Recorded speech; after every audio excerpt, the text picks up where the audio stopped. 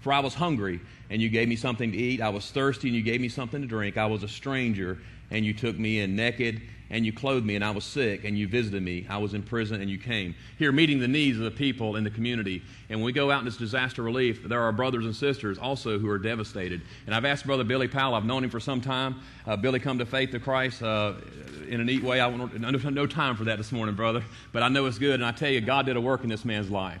And he has found a calling in this disaster relief. And I asked him to share just for a few minutes with us. Now, if you're interested in this, he's going to be by the table, by the door, if you want to ask more questions. Brother Billy, thank you for being here. Thank you.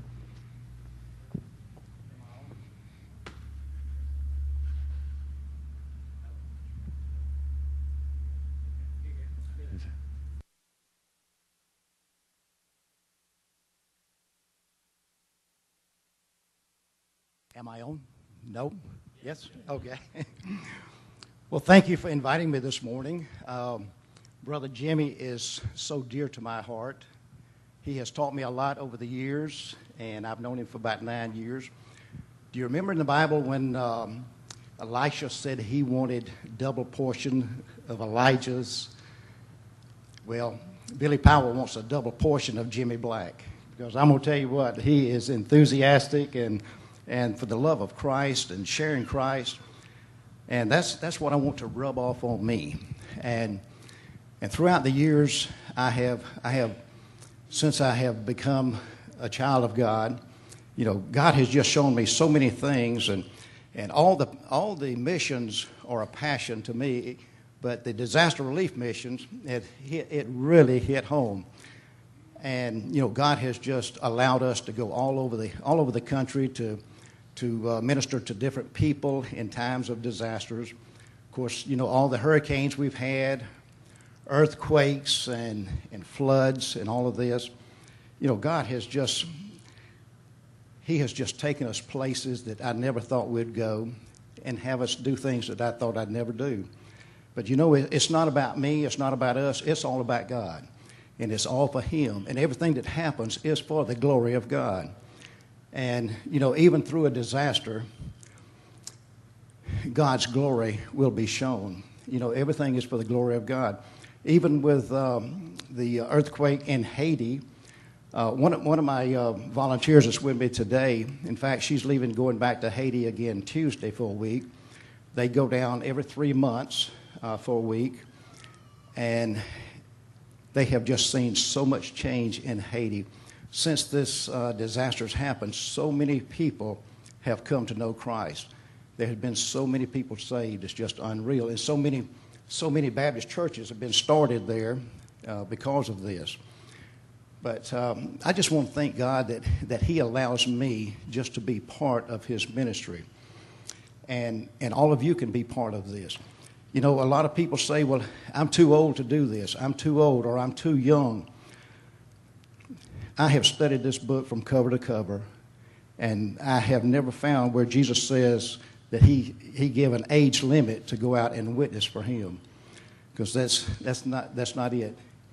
And a lot of people says, I can't do this, I can't do that. Apostle Paul didn't say that, did he? He said, I can do all things through Christ Jesus who strengthens me. You know, if we just let God direct us in what He wants us to do, and be obedient to go it and do it, and just sharing your faith with other people. We have seen people saved even in some of the little disasters that we've gone to, and it's just remarkable seeing God at work. Again, we're there. You know, we're to be His arms, His legs, His voice. No matter where we go, no matter where He sends, we should be obedient to go. You know, I don't want to be a Jonah when they say, Billy, can you do this? Can you do that? I don't want to be a Jonah. I want to be an Isaiah. He says, Lord, here am I, send me. And I pray that that's what happens here. I pray that all of you that, you know, and as he said a while ago, if you're retired, I'm not retired. I think there's one person on our team that's retired, and he's 85 years old, and he can do more work than I can do. But it's not just in doing work. It's It's ministering to the needs of the people. And anytime a disaster happens, lives are changed. Lives are turned upside down. People are just, they're devastated. They don't know which way to go, which way to turn, who to talk to. But you know what? We can be there, and when this happens, they are victims. They are victims of a disaster. We want to change that and turn them into survivors instead of victims. What we do, we try to do three different things. We call it the 3 H's. That's help, healing, and hope. When we go to some place like this and we begin to help people, so many questions are asked. Well, why are you here? Why are you doing this? We don't charge for anything. Everything that we do is free of charge, no matter how long it takes or what it is we're doing. If we're providing meals, or if we're taking trees off of a house, or if we're putting tarps on houses, there's absolutely no charge. And people can't understand, and they ask, why do you do this? Well, we got the opportunity to tell them that Jesus sent us. We're there to share the compassion that Christ wants to share with them. And so many of them, they just can't believe it.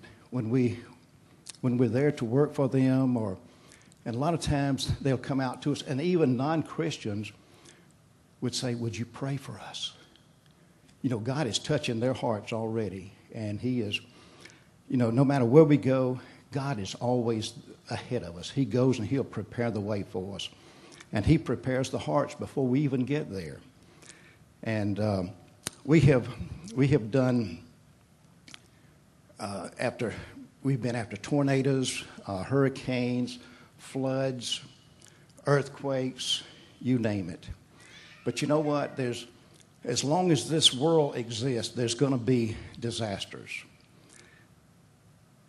And God wants us to be there. He wants us to stand in and help these people and let them know that God is with them, that He is, God says, I'll never leave you nor forsake you. This right here, this is the bread of life. And He wants us to share that. He wants us to feed His sheep. Remember, Jesus asked Peter, He says, Peter, 3 times He asked him, He says, Peter, do you love me? He says, yes, Lord, I love you. He said, feed my sheep. He was trying to get that point across to Peter. He asked him 3 times, Peter, do you love me? Yes, Lord, you know all things. You know I love you. Then feed my sheep. That's what He's asking us to do, to feed His sheep. And I know I don't have time to tell you all the things about disaster relief, but I'm going to be set up outside here after church, and if anybody would like to come up, I'll tell you more about it, how you can get involved. And again, it's not just for retired people. Most of us have to work. Most of us have to make a living. But you know what? We can still find time to serve God. We might not can go, but we can help send. We can't help send. We can at least pray for those that do go. Keep them covered up in prayer. That's and when we if you decide to go with the disaster relief of Florida, we have trainings. Our trainings start first of spring. They go from February through June, and once a month we have a training in one city in Florida. Well, this next year, our closest one is going to be in Orange Park. So there's no reason why a bunch of you can't this next year come over and get the indoctrination and be trained. But we have so many different things that you can be trained for. There's so many different things you can do. There's the mud out and clean up. There's chainsaw crews. There's spiritual evaluations. There's the feeding units. The feeding units are incredible. Here in the state of Florida, we have 2 units that we can go any place with. The small one, we can put out 15,000 meals per day.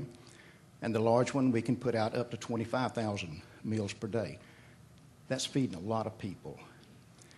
And again, there's so many different things, but I got out here in the hallway, I have some literature that tells you about all the things that you can be trained for if you see something in there that you would like to do.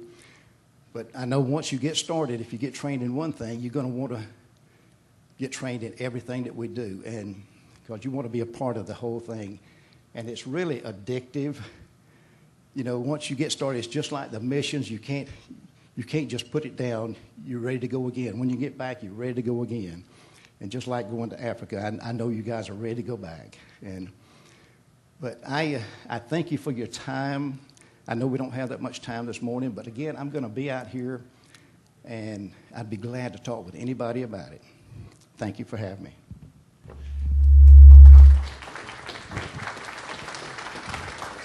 Thank you, Billy. Thank you, brother. There's an old song, boy, back when I was young, it was a contemporary song at the time, says, how do you tell a thirsty man about the living water of the Lord? How do you tell a hungry man about the bread of life? You know, this is a unique opportunity for many of you that might have that can respond to these things, to not only meet needs, but share Jesus Christ. So I encourage, if you're interested in that, Billy will be out here, and he'd love to talk to you more about that. Believe me, he has a passion for this. So the table's right by the door. Do I need to do something with this? Okay. All right, the next opportunity, we're moving on to missions. We talked about Jerusalem, Judea, Samaria, but now what about the uttermost parts of the world? Church, this is something we can do and get involved in, and it's very simple, but it has a life-changing impact. Brother, if you can go ahead and start the video.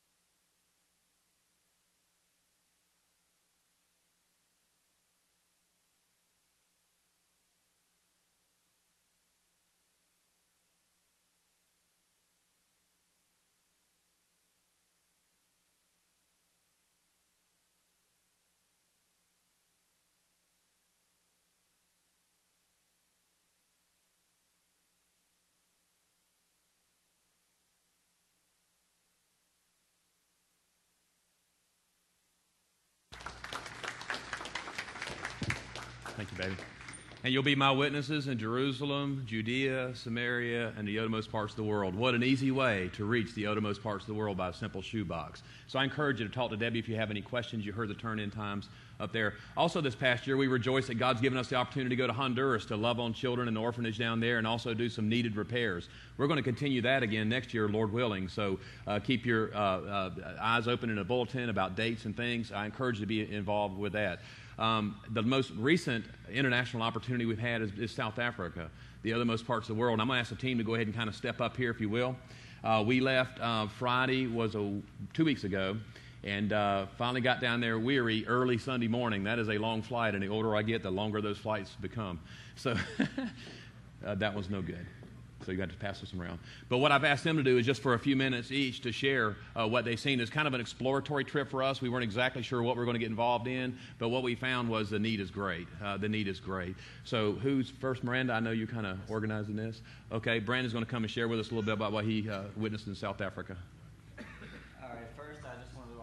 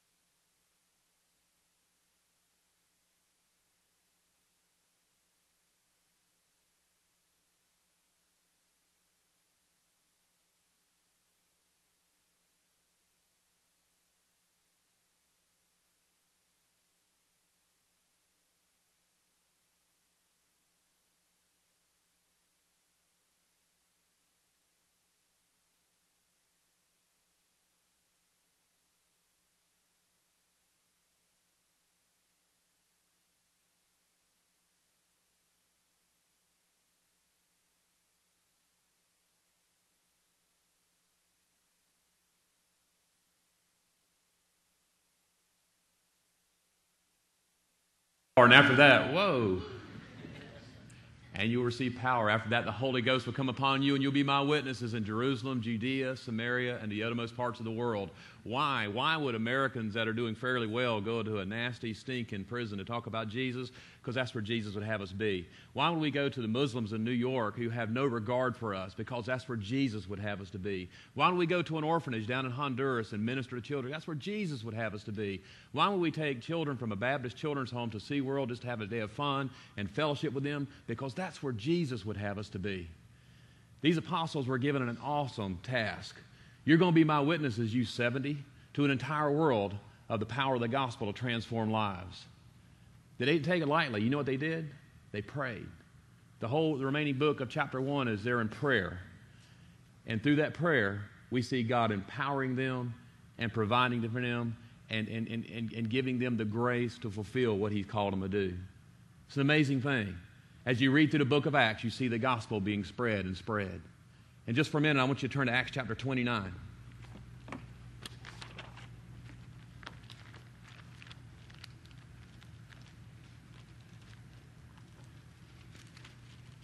If you have an Acts chapter 29, say amen.